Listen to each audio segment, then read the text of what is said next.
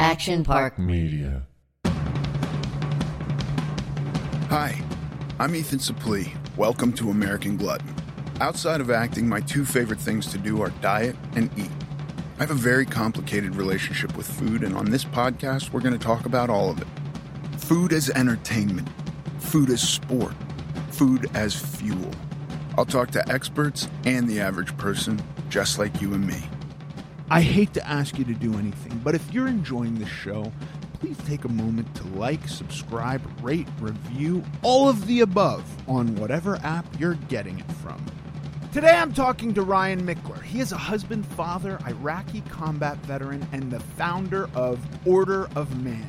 He believes many of the world's most complicated problems could be solved if men everywhere learned how to be better husbands, fathers, businessmen, and community leaders.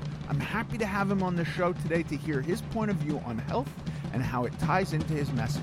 You can find Ryan on Instagram at Ryan Michler. Ryan Michler, welcome to the American Glutton podcast. Man, honored to do this. We just got done with another podcast, you coming on the Order of Man podcast. So we're just going to keep the conversation rolling. Yeah, exactly. I'm really excited to talk to you because I think the idea of first, I just think there's a lot today where, like, you know, the ideas of how to behave or how to exist, there's no, like, you know, I think my wife pulls this out from time to time, but like a book of etiquette. That is like a play-by-play, like she's having a dinner party and she's like, I don't know how to seat people. And she's going to look in a book, and there's literally a book. And, you know, for me, I grew up in a big city. There was a lot that I just didn't know until I started to, like, try to figure it out for myself. And by listening to guys like you, it's like, oh, here's some ideas that are super helpful to me. So I really just appreciate what you're doing. So one of the things that you do really well is, and I've heard you talk about this, is you've said things like, you know, I'm not a nutritionist. I'm not an expert on this stuff. And I've even heard you talk about sitting down with kids and trying to explain to them about your own path. And one of the things that you said in the past is, look, the only thing I can do is share what's worked for me. And if at some point when they're ready to hear it or receive it, then hopefully my journey can inspire or help somebody. And I feel the same way, because I have a lot of people who say, well, you know, Ryan, who are you to tell people what it means to be a man and how you should act? No one, actually. Like, I'm just sharing what's worked for me. And I've been fortunate enough to have conversations now with, I think, 330 or 350 hyper successful men. And I'm just as much a student. Like, I'm trying to learn from you guys as much as I'm trying to just communicate this message to anybody. So I'm certainly not an expert or anything. I just want to share what's worked for me. And if it helps somebody, then, man, we're doing the right thing. I think that's the whole game, because I also think, like, the minute a guy like you or I come out and say, this is the only way that everybody must follow this pattern.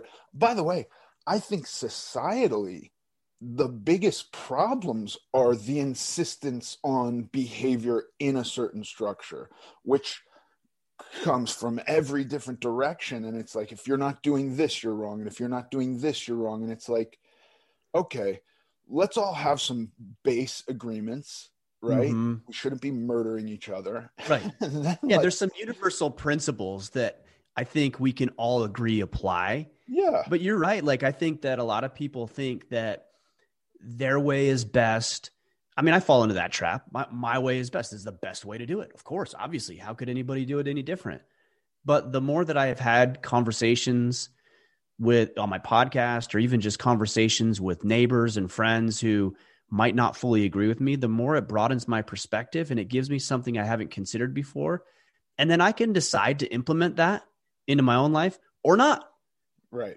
You know, but at least I'm open to reflecting or entertaining it and just playing it out and seeing if it might help me be a better human being, a better father. I've got 4 kids, a better husband. I've been married 17 years this year, a more effective business owner. You know, that's what I want. And I think that's what most people want. You know, they want some relationships. They want a little money in the bank account. They want some good experiences. And maybe just opening our minds a little bit more to what else is out there might help us accomplish that. Yeah. What was the impetus for this, for you going down this path? Was it you needing to get your life in order, or was it you recognizing that other people were struggling and putting out your structure? I wish I could say it was like this noble thing of like, I just wanted to serve people. It really wasn't that it is now, but you and I are very similar in that I had my own experience that I realized, okay, you need to fix some things. And the moment for me was my wife and I, when we went through our separation. I had a 1-year-old son with her at the time. We were constantly arguing and bickering and bitching at each other. And it was rough, man. And one night I remember vividly, like it was yesterday, telling her, I don't even want to be married anymore. And she said the same thing. And she left with my 1-year-old son. And for months I blamed her. How could she do this? Why was she being disloyal? Why didn't she appreciate what I was trying to do for the family? Like I put it all on her shoulders. And I came to the conclusion months into our separation, I realized, you know what, like you actually have a part to play in this. Like you have, it's more than you think. I'm not absolving her of all the response. She's got some responsibility, certainly, but you've got a part to play. And at that moment, I started to change my life around, man. Like I started to connect with new friends. I picked up some hobbies. I was listening to a bunch of CDs because podcasting wasn't a thing at the time. So I was listening to CDs between appointments and got my finances in order, started going back to church. And as I took responsibility for myself, that's when our relationship changed. And like I said, we'll be married for 17 years this year, 4 kids. And so when I started what we're doing now with the podcast and stuff, it was really a result of me sharing this story with a couple of friends, male friends in my life, who said to me, oh man, I went through the same thing with my wife. Or yeah, I grew up without a dad too. And I kind of struggled as a kid. And I realized like, there are so many people dealing with this. What if I just did a podcast? Because I had another podcast from my financial planning practice at the time. And I thought, well, I'll just do another podcast on this topic and I'll get one-on-one coaching from guys I admire and respect. And in return, because I can't pay them. So in return, I'll just publish our conversation via podcast. And it blew up, it just exploded from day one because men want this information just as much as I wanted and needed it in my own life. Yeah. Do you think, I think that's all so valuable. That shift of perspective or point of view where you go like the situation is the other person to, and again, I appreciate you going like, she has responsibility too. I think the most noble thing we can do is allow everybody to be responsible. But I think at the end of the day, it's like, we can use murder because it's just the very black or white. If anybody's going to argue for murder, I think ignore those people. So, yeah, I mean, because we know they're going to be out there. We know. Like, right. You couldn't say anything without people interjecting and arguing. Yeah, but I go, I don't like murder. I don't want murder in society. We have laws against it. It's kind of universally frowned upon. There's still murder. It still happens. So right. There are going to be some ways I behave in order to avoid getting murdered. You know what I mean? There's that. Yeah, I think a lot of people operate from a place of delusion in their lives. And they think that, well, life should be this way, so I'm going to live as if it were. It's like, well, that's lovely until you run across a violent encounter or somebody who's just trying to screw you over, or just a day-to-day interaction when you actually have to deal with human dynamics when interests aren't aligned. Like, the reality is that, life is difficult and there are people who don't want to take responsibility, and we try to serve as best we can those individuals, but that doesn't mean that I get to wash my hands of the responsibility of taking care of mine and my own. Yeah. A perfect example of that is my dad.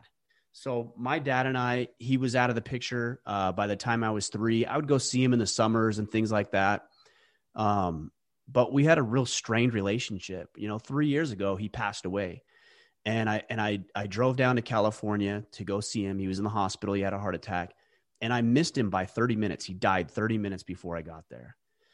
And I always loved my dad. I had no doubt that he loved me the way that he showed it. I questioned at times, but I always knew down in my heart that he loved me. And I realized that what I did, and this was after he passed away, I wish I would have realized it sooner, that I put him up on this pedestal. And I thought he was supposed to be like God, like perfect. He was supposed to have everything dialed in, and he was supposed to do it all right and show love in just the right way. And he was supposed to be flawless. And I realized that was very selfish of me to do that to him, because he's a human. As I became a father, I realized, oh shit, like I'm impatient with my kids and I get frustrated with them. And I have my own things that I want to do. And that conflicts with me wanting to be a father at times. And so there's all these little things that I thought he was supposed to have figured out just perfectly. And then when I realized that the reason we may have had a strained relationship was partly because he was flawed and partly because I was flawed, like I actually was able to forgive a lot of that and then go on about my life and control the things which I can control, which is me, not him. Like I can't tell him what to do. I can't force him to love me in quote unquote just the right way. I just got to live my life and hope that the chips will fall where they may. And I think more often when you're living correctly, more often than not, they will fall the right way. Don't go anywhere. We'll be right back.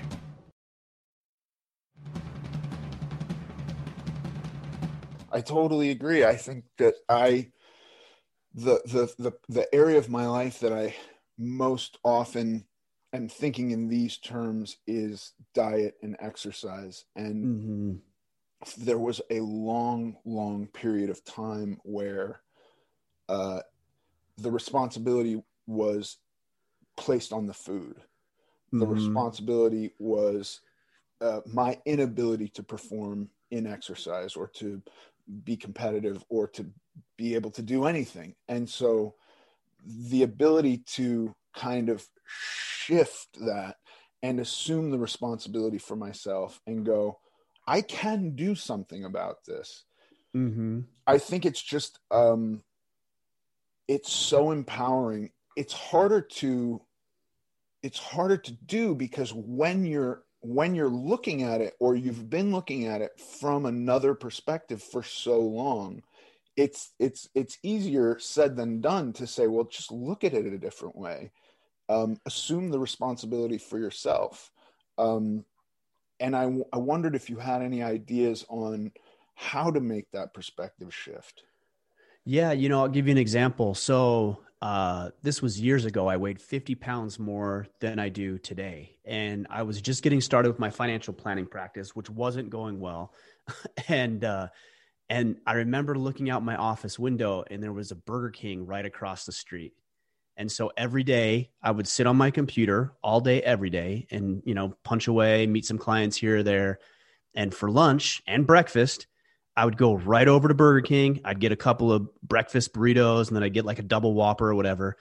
And I'd get back to my office and I would eat it. And I would just feel like complete shit after every breakfast and every lunch, physically and mentally. I would feel like crap because I knew that's, and so what I would say to myself, I remember saying this, if only Burger King wasn't right there. Right. Yeah. Like, exactly. Why does I got to get a new office? There's like Burger King, like if they would just move. Look, Burger King ain't going anywhere. McDonald's isn't going anywhere. The food and the grocery stores and the convenience stores and the access to food that we have is not going anywhere. And if you're waiting, like I was waiting for Burger King to go out of business or like find a new location, like we're going to be waiting a long time. Yeah. So for me, what I realized is that I have to put some mechanisms in place to avoid this. So I can't just rely on just the willpower of not going there. So what is the mechanism I put in place? So for me, I just started bringing lunch to work with me. As simple as that. I had a little mini fridge, put a lunch in the fridge. And that alone was enough, because when I was tempted to go to Burger King, I was like, well, I got a perfectly good sandwich or salad right here. So get that. And those little shifts where I put mechanisms in place for myself, it wasn't discipline, or it wasn't, I should say this, it wasn't willpower, because I don't feel like I had the willpower to do it.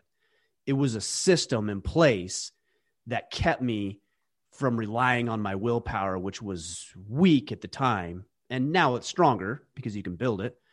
But we also know that it's fleeting too. You know, if you exercise all of your willpower in the morning, that's going to be depleted throughout the day, and you're going to make poor decisions when you're tired and lethargic. So I put those systems in place so I wouldn't have to rely on the weakness of my willpower at the time. And you can kind of apply this to any area of your life, right? Oh, definitely. Yeah, definitely. Whether it's fitness or nutrition or reading a book, even my office space. My office is organized in a way that's conducive to my success. You know, I've got like phrases on the wall. I've got them all over the place. I've got some books here. I've got pictures of the people in my life that are important to me. I've got notepads all over the place. Like, I've created this space because these are the mechanisms that foster an intentional result for me, which is success in my business and personal life. Our home set up the same way. You know, for example, the dining room, every meal, I would say maybe 99% of the meals we eat as a family in the dining room. It's set up that way. We've got a small little cove in the dining room right off of the kitchen. We got the table for all of us. Like, it's set up and it's conducive to us having that family meal together, because that's important. And because it's important, we placed emphasis on the environment so that we can create the memories and the conversations we want to have. Yeah, it's a wild thing to really think through. But when I think about how much of my life was spent wanting other people to act in the way that I wanted them to act, wanting other inanimate objects to behave or exist in the way I wanted them to behave or exist, wanting the topography. If that hill wasn't there, I would go on a walk. You know what I mean? Yeah. If it was only 2% instead of 4% of a grade, I would for sure be walking down that street every day. Or, you know, all of it is releasing my responsibility and my ability over to somebody else or something else, and saying, you know, I'm going to suffer and struggle so long as this is being done to me, versus what am I capable of doing today, in this moment, right now? What effect can I change? And it sounds like you're applying that to every aspect of your life. And I know that I even don't necessarily think it through in those terms, but I can recognize, even with my wife, behaviors that I go like, this is a losing formula.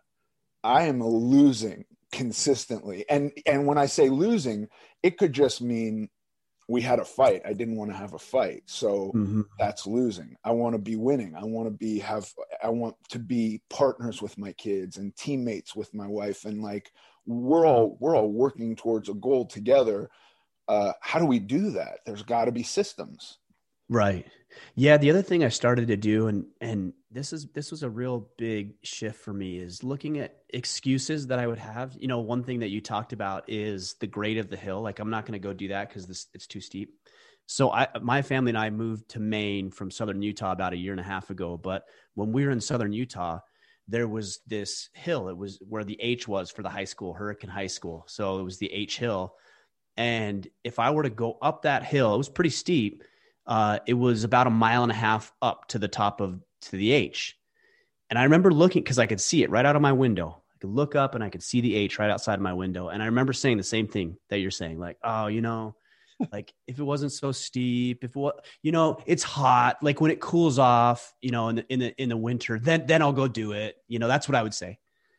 And I started to shift that from creating excuses for not doing things and turn them into reasons to do them. So instead of saying, well, it's too steep or it's too hot, I would say, it's too hot. You know what? That's actually the reason I should go do it. Because it's hot, that's the reason I should go up there. Because it's so steep, that's why I should do that. Because that conversation is difficult and you don't want to have it with your wife or your kid or whoever, that's the exact reason that I should actually have that conversation. Because it's comfortable in my bed, that's why I should get out of bed a half an hour early and go to the gym or go work out or go do jujitsu or go do whatever it is you're going to do. And so instead of making the things that kept me from doing what I knew I should be doing, like you talked about, intuitively, we know what's serving us and what isn't. Instead of making an excuse, make it a reason to actually go do the thing. And that's empowering. That's totally empowering. I think I did a version of that where I would just act on every thought that wasn't totally destructive. So, right. You know, drive around Los Angeles. We have kind of mountains all around us that I never would go anywhere near. And then one day I was like, why? And so I just, for I think a month, it was like every time I had the thought, I wonder what it looks like up at the top of that peak, I would pull over, cancel shit, and go walk up to the top of the hill. That's awesome. And yeah, it was so awesome because you find, you know, some of the more distant mountains, I would start to get up and go, oh, I have no idea. I had no idea actually how big this thing is, because it's like 2 mountain ranges back. So it just looks a little bit higher, but really it's, you know, huge. Yeah. 30 miles to the top or something. And I'd start to go like, I'm not going to, I physically am not going to make this, but now I know. And so I can plan better and I can plan. Do it. Yeah. If we consider, and I always like to look back at my previous perspective in the helplessness I felt and the position where I was viewing life as though everything was being done to me, and I was powerless because I couldn't even imagine setting up a system. I couldn't imagine the responsibility lived within me, or that I would be able to do anything. Is there a formula that's like a baby step to get that perspective shift? Yeah, because I think, so I went to this seminar years and years ago, and I don't really remember much about the seminar, except for I remember him saying garbage in, garbage out. Meaning that what the garbage that you put in your mind is the garbage that's going to be produced from the inputs equal the outputs, right? And we change them around a little bit and make assumptions and add them with other experiences that we've had. But if garbage is going in, garbage is coming out. And I started to think, well, you know, you can't have an entirely new thought. Like that's coming, a thought's coming from somewhere. You listen to a podcast, you read a book, somebody told you, or somebody told you a little part of something, and then somebody else said something else, and you combined the two and created this new concept. But there's nothing entirely new, right? So how do you, somebody who is potentially in complete despair and downtrodden with your current situation, like I know you've been, I've certainly been there as well, and I know everybody listening to a degree has been there too. How does somebody like that then all of a sudden decide to alter their life? It just doesn't happen like that. It can't. Right. And so one thing I did years ago, I talked about my financial planning practice. It was, it was failing.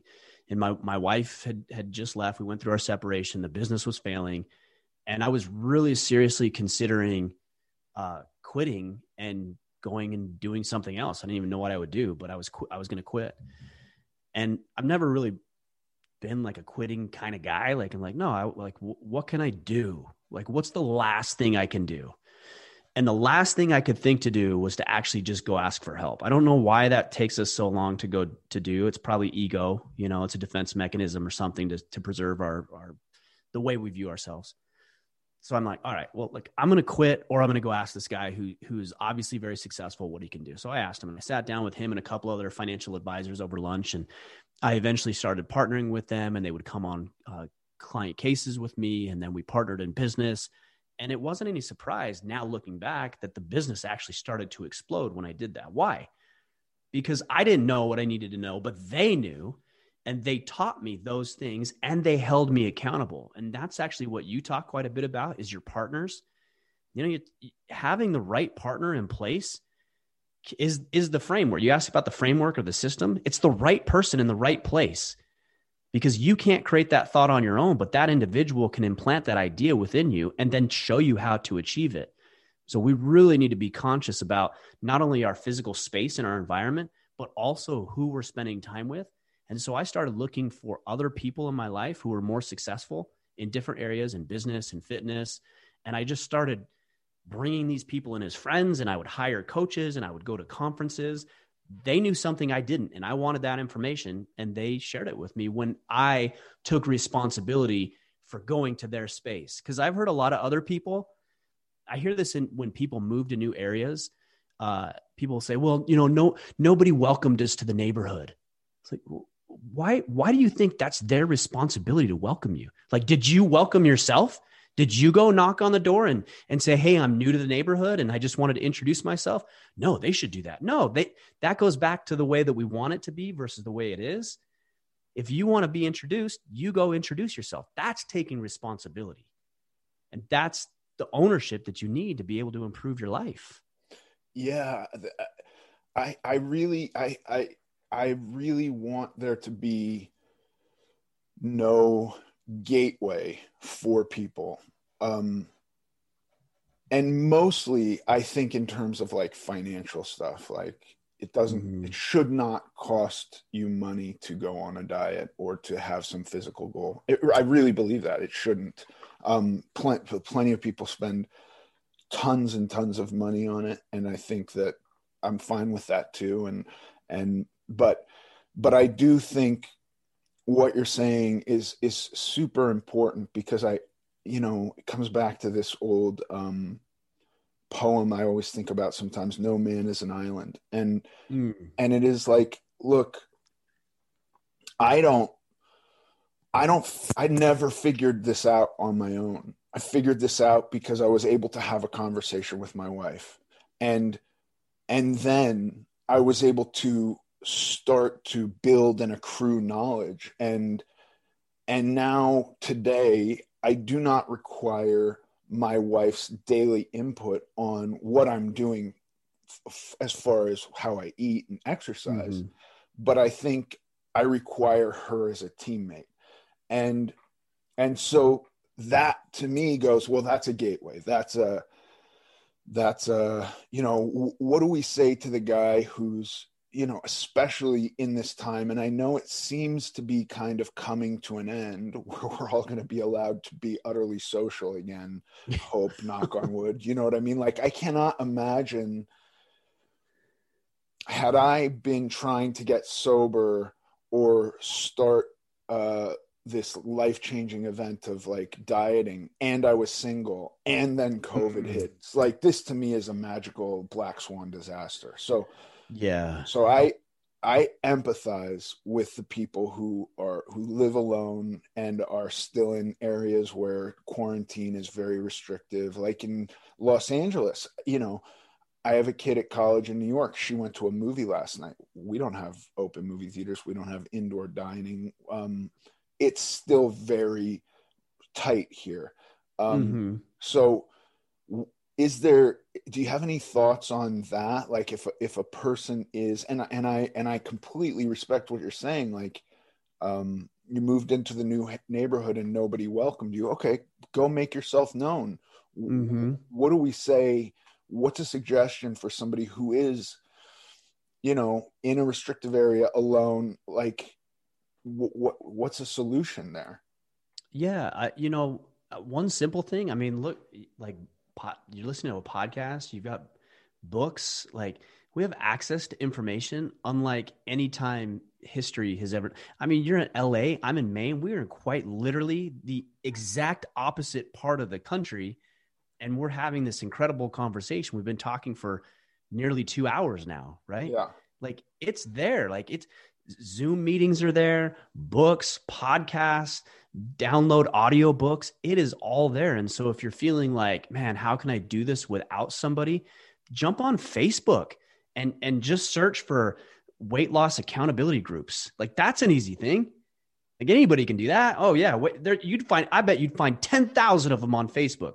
Join a couple, get rid of the ones you don't like, keep the ones you do, join a couple new ones the following week, and just start talking with people. That's the biggest thing, is don't sit back and be a bystander in it, because I don't think that's going to help you. I think if we're going to talk about Facebook, for example, you're going to join a weight loss or accountability group, something like that.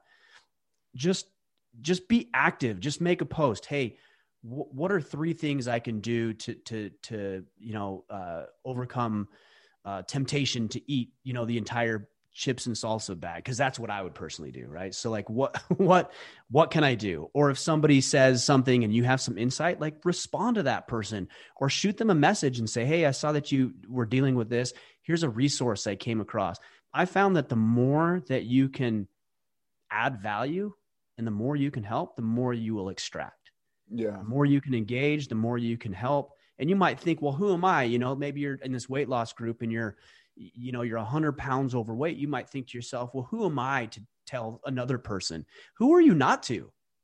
Like, if you have an idea and you have something that you've heard or you've implemented in your life and you're on the path, even though you might not be at the destination you want to be right now, that's information that could help somebody. And the more that you share, the more you're going to get in return. But man, that's such an easy way to do it. And there's no barrier, no gateway, like you say at all. You just jump on there and take care of it.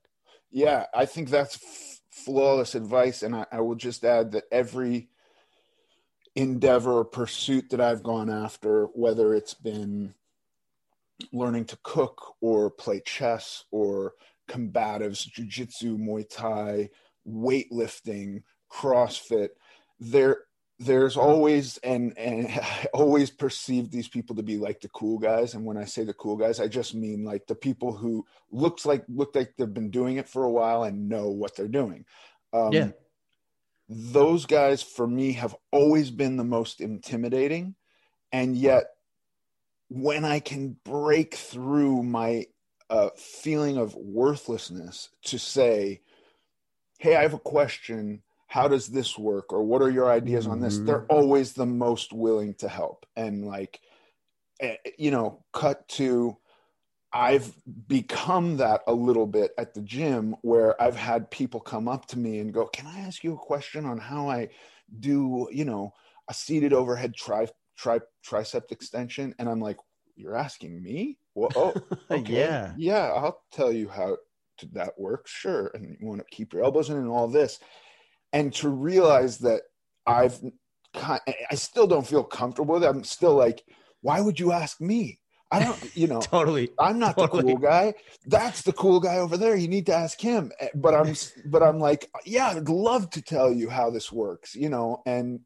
Could you imagine though? Think about this. Could you imagine like you saying no? Like somebody comes up and says, hey, you look like you're strong and you look like you know what you're doing. And I'm just kind of getting back into the gym. Would you show me like 1 or 2 movements I can do?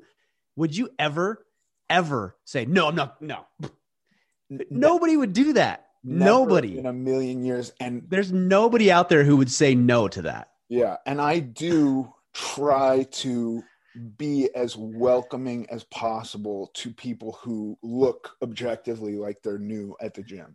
Yes.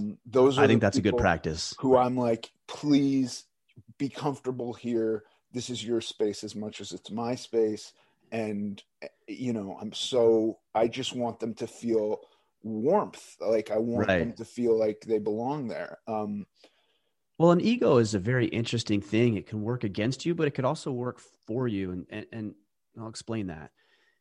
The reason that somebody wouldn't go ask for help is ego. It's usually driven through ego because they don't want to look foolish, right? Because if you knew you wouldn't look foolish, you would just ask everybody for all the help that you needed. If you knew that they weren't going to criticize you, they weren't going to judge you. I remember going into the CrossFit gym when I was at my heaviest weight, and I just felt so dumb. I just felt completely out of place.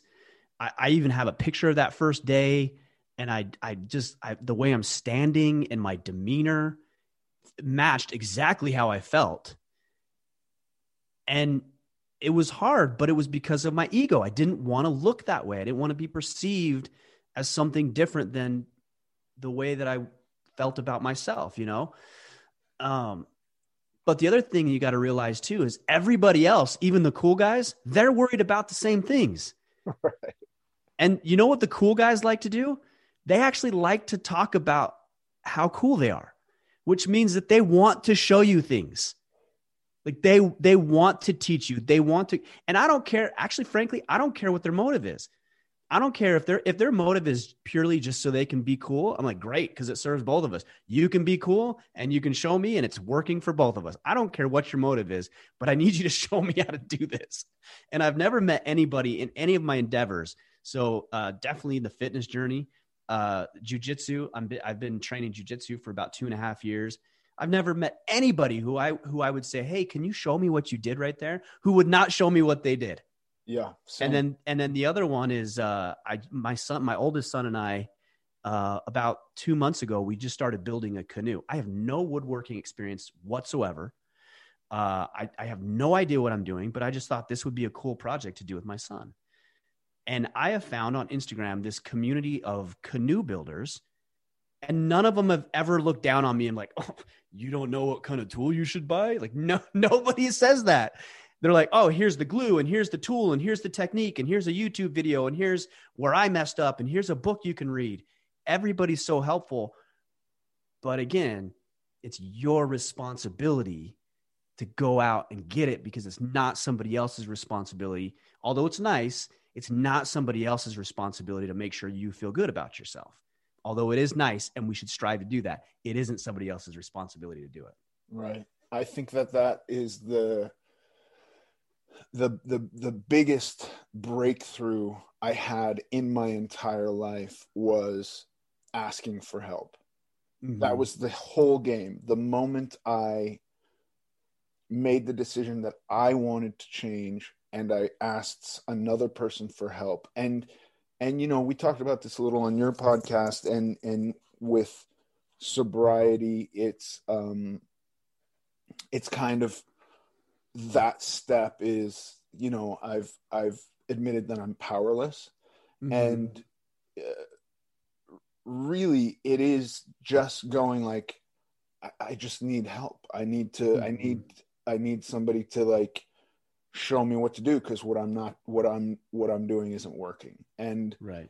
And I think that can be applied to so many places in life. It actually sometimes takes a big push. You ever had that dream where you're like, you're awake, but you're not moving, and like you have to like shake it off? It's like, yes. It just requires that bit of force. And once you're going, then it's like that barrier is gone. Don't ever look back at it, because it's behind you and you can just keep plowing ahead. But it is something that takes a little bit of coaxing yourself to do, but that nudge can be the whole door, and the gateway's then blown apart. It really is. It's kind of, I think of, as you're saying that, I think of a big coal locomotive. It just has to burn so hot, and it just slowly moves. But man, when you get that thing going full steam, and it's got the smoke coming out of the smokestack, and it's going as fast as it can, man, it's pretty impressive to see that. It's I was going to reiterate something on that, but it's the same concept. You gotta get going. You got to make sure that you put yourself out there. You're going to feel uncomfortable. You know, one of the things I talk a lot about with some of my guys is therapy. You know, I'll talk cause we talk primarily with men, with the movement that we're doing. And a lot of guys, there's a stigma around therapy for men. You know, they think, man, if I go to therapy, I'm weak and I can't deal with it myself. I'm like, no, actually it's the exact opposite.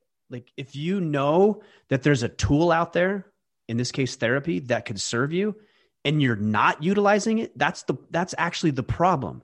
Like, could you imagine if you're trying to build this beautiful home, and this person hires you, and you're going to build this $2 million beautiful home. And you're like, I'll build this for you. Here's the budget. Here's the price. Here's everything. We're going to build this beautiful home for you. And could you imagine saying to yourself, but I'm going to do it without a hammer? Because if I do it without a hammer, it's kind of weak. Like, it's weak. Like nobody would ever say that, right? You're going to take all the tools at your disposal, and you're going to get the right tools. You're going to invest in the right tools, and you're not going to consider it weakness. You're actually a craftsman. The power is the fact that you're utilizing the tool effectively, because really a hammer is just a hunk of metal. If I swing it, it's going to be significantly less effective than a master craftsman or a general contractor, because they have the practice with the tool. We're not weak because we use tools, and therapy is a tool. Accountability is a tool. Social media, like a Facebook group or something like that, is a tool, but it's only as powerful as you use it. Right. And the way you use it, if you take the hammer Exactly. and you hit yourself in the knee with it, right, it's going to hurt. Yeah, it's not the right application for the tool. That's right. Yeah. But then people blame it on the tool, right? To go with our analogy, it's like you whack your knee with a hammer and people are like, oh, hammers suck. This is a hammer's fault. It's like, you were the one holding it, whacking it on your knee. Like, whose fault is it really? Yeah. Yeah. I was talking to a guy recently about shame as a tool, and how it's, in some circles kind of looked down upon and yet utilized at the same time. Because if you do something, I think that any group has shame. Like if something goes against the structure of that group or the moral agreements of that group, and then it's shame is used as a tool. But I personally use shame myself for myself with regard to my behavior. And I know that in my life, I've had so much shame that it's overwhelming and incapacitating, and so little shame that it's like, well, if we're in this universe where nothing matters, in this like nihilistic kind of, we can do whatever we want in a hedonistic way, and nothing is considered bad, then I'm also behaving in a way that I, at the end of the day, don't like. And so much as anything else, I just like that we have all these tools at our disposal, and we don't need to throw the baby out with the bathwater. Right. Just use it, learn to use it correctly. There's another analogy that I've used in the past regarding emotions, because, well, shame's a great one. Most people would generally consider shame as a negative emotion. You'd agree with that, right? Like that's negative. It's destructive. Well, there's no negative emotion. There's no such thing as a negative emotion. Shame is not negative. Hate or greed or jealousy or anger, these things we would generally consider negative, they're not negative.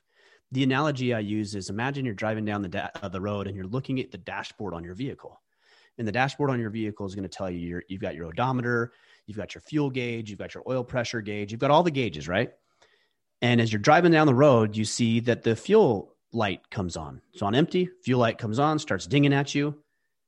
Well, you're not going to freak out and say, well, this is just a negative dashboard.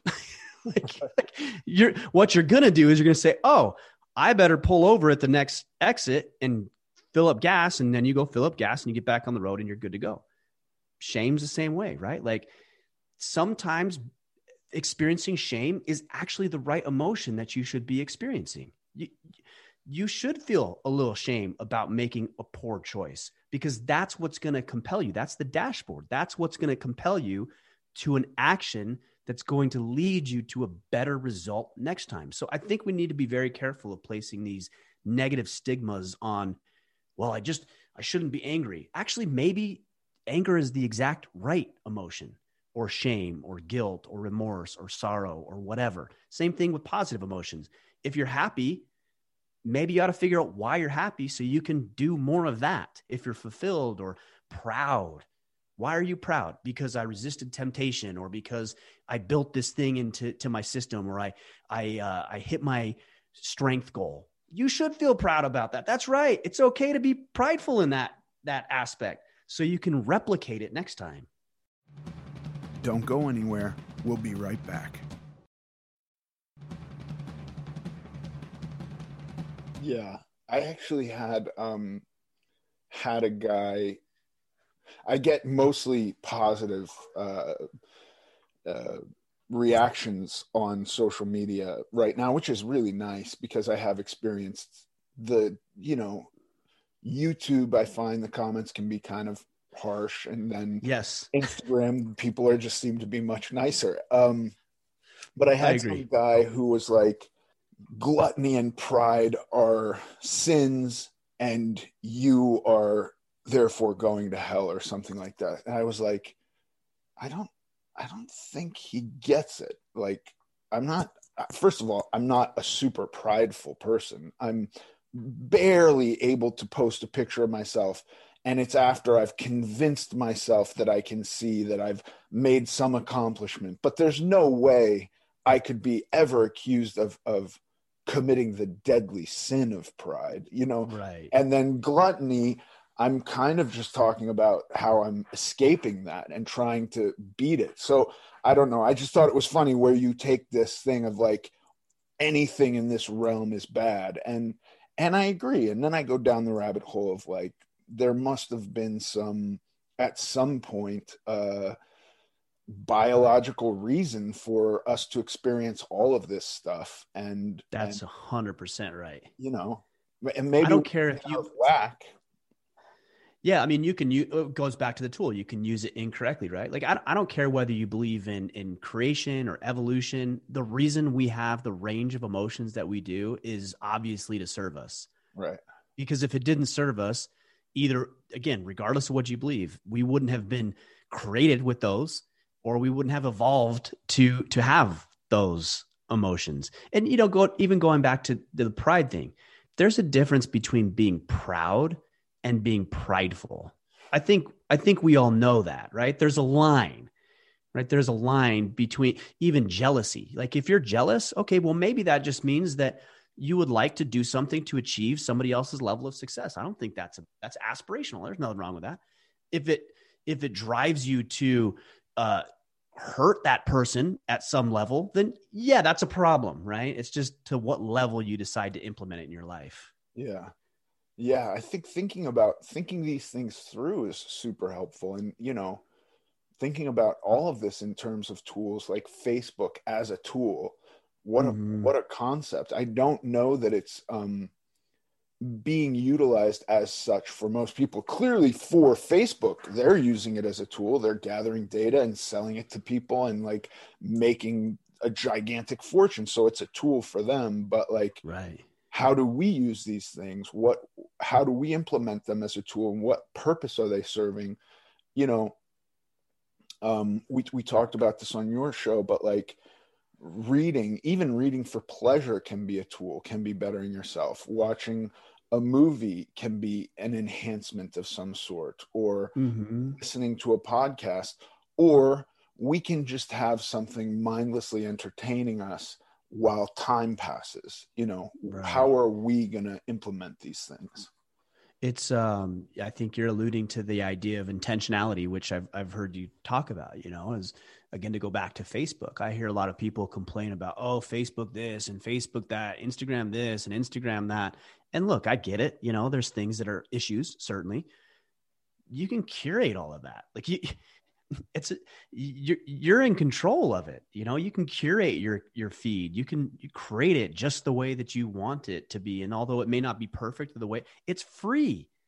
I think about Facebook and social media. I bash on social media. There's some things that I see generally wrong with it. So I bash on it a little bit, but also I've created a pretty lucrative career utilizing free tools that I didn't have to pay for, and I still don't have to pay for. It's pretty incredible, but it requires a lot of intentionality to think of it like that. Yeah. Yeah. I wonder if that is really the trick, is just kind of dissecting your life and putting intentionality behind everything you do. And obviously not to the point where it's not fun, because I believe in fun as a tool too. You know what I mean? Yeah. Like if life isn't fun, like we're really doing something wrong. But I know even today I could do that a little bit more to fast track certain things, to get more out of certain things. I think this is something I'm going to, when we're done talking, I'm actually going to do a little bit of what we're talking about, just to look at what my interaction with certain aspects of my life are, and am I putting intention into that? I think there's a very powerful question, and I learned this years ago, is just asking yourself, is this serving you? in any given moment, any conversation or activity, endeavor, task, asking yourself, is this serving me? For example, my conversation, Ethan, with you, is this serving me? Yeah, you bet your ass it is. I'm uplifted by it. I hope you are. I know people who are listening are going to be. When I get done and I'm going to spend some time with my children when we're done here, is that going to be serving? Is that activity serving me? Yeah, absolutely.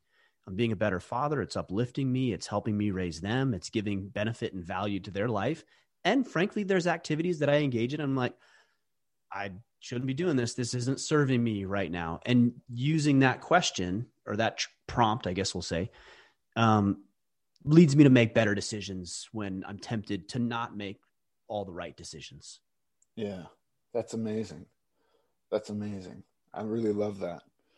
Man, Ryan, thank you so much for this time. You bet, brother. Appreciate talking to you. Yeah, it's been good. Yeah, we definitely need to stay in touch, man. I appreciate you coming on mine, and of course the opportunity to come talk with you and the people that listen in. This is these are valuable conversations, so I'm just glad to be able to have them. Me too. All right, talk to you soon. Thanks, brother. Appreciate you. Bye. And now for the Q&A. Here's a question from Mick. Hi, Mick. Anytime somebody congratulates me on the progress I've made, I don't know how to take it, as I'm ashamed of ever having let myself get as big as I was. Is this a feeling that you've experienced?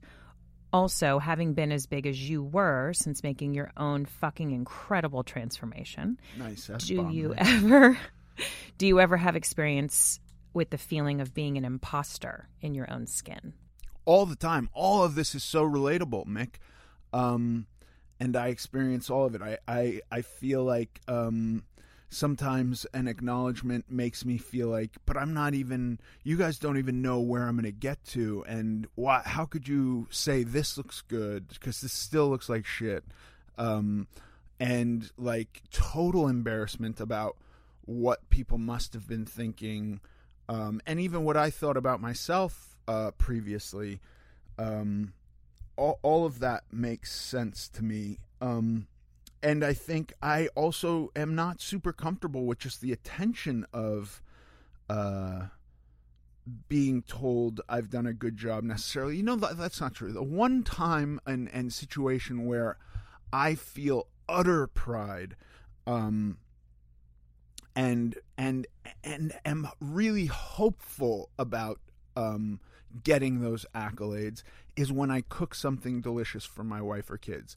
That is literally the only time where I've done something that I feel good about and I want them to love it. And when they do, it makes me feel good. And I go, yeah, there's some cumin in there, or like you never would have even thought I put fucking cashews as the base of this sauce and it's amazing. And pretty much anything else that I'm told I did a good job with, I feel like guilty. That's my immediate reaction. And I don't know why. Like, I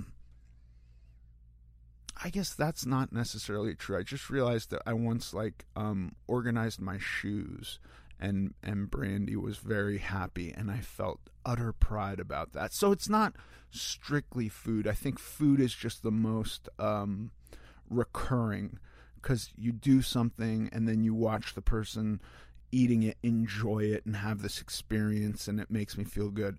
But like as far as like something with me physically, it tends to make me uncomfortable and feel like a fraud, and I totally relate to that. I think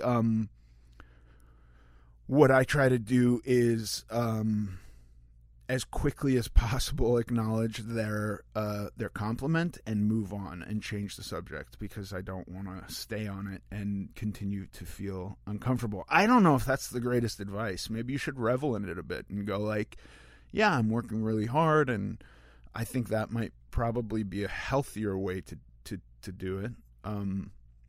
But yes, I empathize with you, and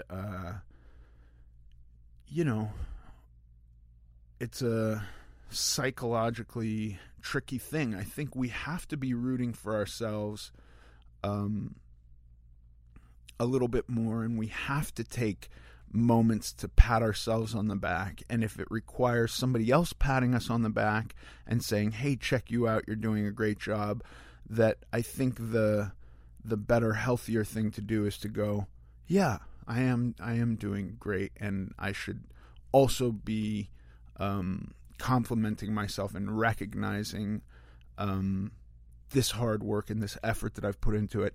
I have had instances where a big acknowledgement over something like that will just end it for me, and I'll be done. And then I'm like, and so I want to stay away from that kind of area of feeling super confident and comfortable, because I don't do well